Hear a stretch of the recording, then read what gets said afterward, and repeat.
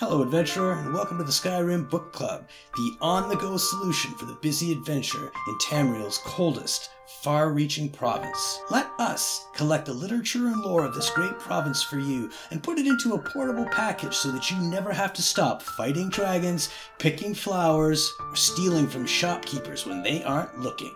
With an ever-increasing archive, SkyrimBookClub.ca has got the story for you. Until next time, enjoy the book.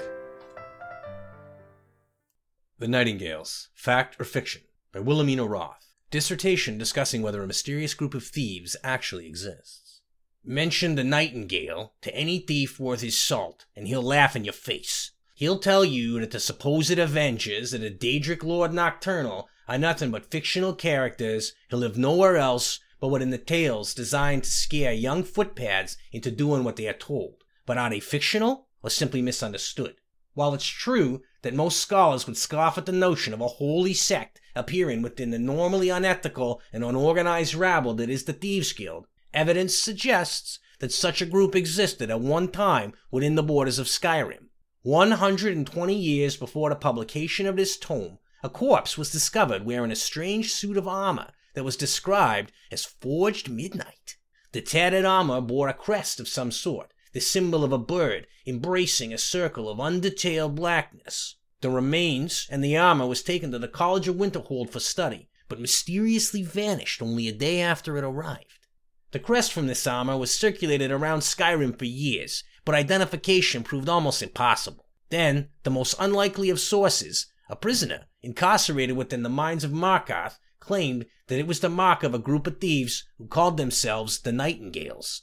When pressed for more information, the prisoner claimed that the Nightingales were warriors of Nocturnal and performed her bidding without question. He claimed his source was someone he knew within the Thieves' Guild of Skyrim, but he refused to identify them by name, so his story was quickly dismissed. The second piece of evidence pointing to the existence of the Nightingales exists to this day just outside of Riften. Discovered at the terminus of a short pathway off the main road stands a stone of unidentified blackened material. Carved into its face is the same avian symbol previously found on the dark suit of armor. To those that subscribe to the existence of the Nightingales, this was thought to be some sort of a meeting place. To others, this symbol was once again dismissed as a hoax or simply a diversion created by the Thieves' Guild. The final and most controversial sample of evidence is a passage found scrawled on the inside of a cell wall in Whiterun.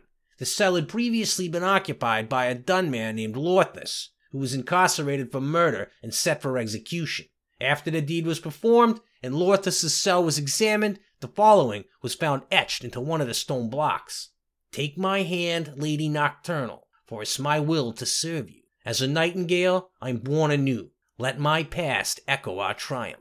This is the first and only time that a solid connection between Nocturnal and the Nightingales has been made. The unusual nature of the passage, the religious connotations toward Nocturnal made by a career criminal, kept discussions lively for years regarding the possibility of this group actually existing. Sadly, since not a single piece of evidence beyond this has surfaced to date, this exciting discovery faded into obscurity and the debate subsided.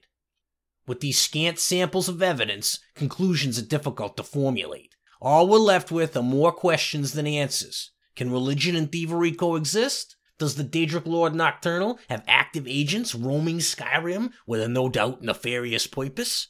Does the Thieves' Guild have extensive knowledge of the Nightingales but remain sworn to secrecy? Perhaps one day the answers to these questions will be revealed, but at present it falls to you, the reader, to decide whether the Nightingales are fact or merely fiction.